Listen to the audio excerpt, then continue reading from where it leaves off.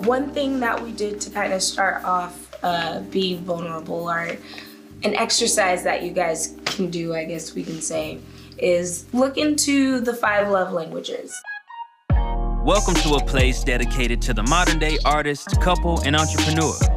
Welcome to a place where you can grow, connect, and challenge the new world around you. Welcome to a new perspective.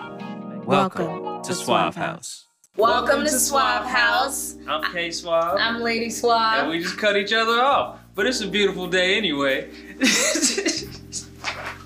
It's okay. Today we are going to be talking about before we met, because our last couple of episodes you guys got to see our engagement, you got to see our wedding, and now we want to help all of you couples get to where we are and show you how you can get through the things that we've gotten through. Pretty much the type of person that we had to become in order to really find the love of our life. That type of thing doesn't just land in your lap. You have to be ready for it. And you have to work for it. Like, facts. I know a lot of people look at our relationship and may not think that, you know, we put in a lot, because I feel like we make it look easy sometimes. But we definitely had to start off by being very vulnerable, honest, and upfront with each other. Before our relationship, I mean, I definitely was not this person. I was not this girl. I wasn't this woman. I wasn't even a woman. Like, damn, we going there. So when we were 12.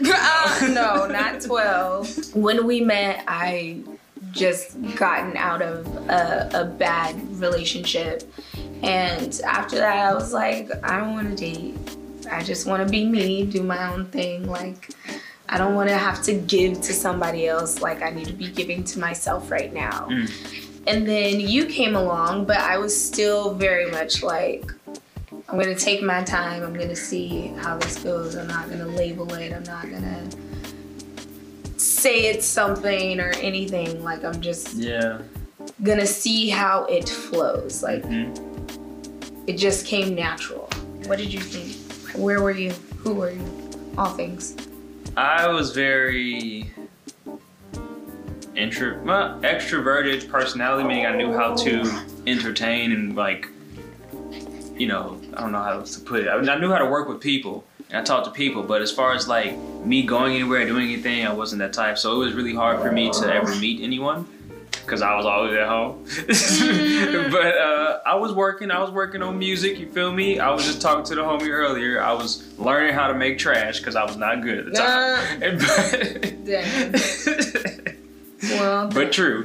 But in those grassroots days, like, I really took time to focus on myself and where I was as a person, because I had a few relationships before that failed, pretty much. Like, I found out that this person that I said that I love, I didn't actually love. Like, I thought I knew what love was. Says Caesar understands. I thought I knew what love was, but that was not it. I didn't realize that until I fell in love with her. I needed time to take for myself in order to grow. Like, this is when I learned about the law of attraction. This is when I started to get into more self-help. So these people speaking into my life, like, you have to focus on becoming the person that you want to live like, you know, however you see your future self.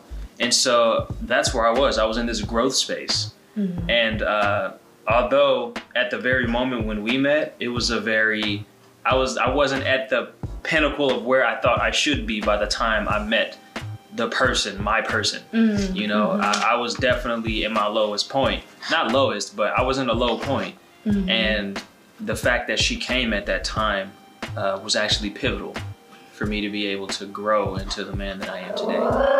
Like, you saying that it was a low point for you. For me, it felt like a high point in my life, because I was, you know, pretty much heavily involved more in dancing. Like, I was on the cheer team, dance team for Sac City at the college, community college, and then went on and started doing auditions for things, and I started teaching a cheer squad and stuff like that at this independent studio. And so that was a very high point for me in my life, but it wasn't until we got together that things sort of switched for me. And at first it didn't feel good, but I am a person that had to learn how to enjoy the journey of things. And that's one thing that I did with our relationship. Like, because I didn't want to force it. I didn't want to label it or anything. Like, it was just had to be natural. And I was like, I'm gonna just treat this relationship a little bit differently. Yeah. Like, I'm not gonna treat it like my other ones. I'm gonna be vulnerable. I'm gonna communicate. And I was also looking into things like law of attraction and stuff like that. Not as heavily as he was. I was like, yeah, I heard of the movie. I don't even remember the name of it now. The Secret? The Secret, yeah. I don't even remember the name of it. But I know that I've heard of it. I just was like, I didn't catch that from it. Dang. But you definitely were an influence in that. So yeah. I think I kind of helped you with being a little bit more vulnerable. Oh yeah, like, I'm closed off, detached. All strangers are threats to my heart. Like, you definitely brought like that law of attraction mindset, but I don't want to take all the credit. But I think when it comes to like how we communicate, I set the tone for that. No.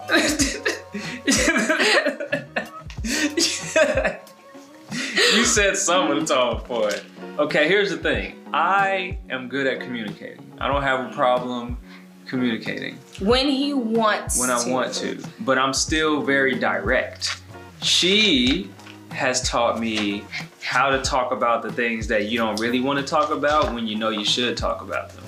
Yeah, I've had plenty of practice with that through therapy and things like that. And yeah, when we first got together, like, I first kind of started to go back.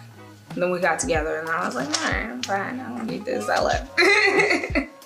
I think getting some of those tools and having to always, you know, be vulnerable to other people in that sense, I thought that's something that I should definitely bring to my relationship. I was pretty much in a sense like, oh, well, I ain't got nothing else to lose, so. That's a good place to be, honestly. Like, as long as your responsibilities are handled, personal responsibilities, meaning that you feel like your level of self-love is relatively in a good spot, you know, that's when it's the perfect time to have a mindset of like, I don't have nothing to lose when it comes to being vulnerable enough to fall in love, to receive love, genuine love from someone else. Yeah. Like, but it's hard to do that when you don't love yourself. It can be very difficult. We still had to grow through that too. Like, yep. Basically, the journeys we were talking about, we were taking, like, those were self-love journeys. Yeah. Like, how close are we to that 100% self-love? You know, at the time we met, I think I was at like a 75, maybe a 65. It was, you know, whatever the case, but I was still in a good spot that a year ago I was not prepared for. To actually go that deep with someone and trust someone with your heart that much.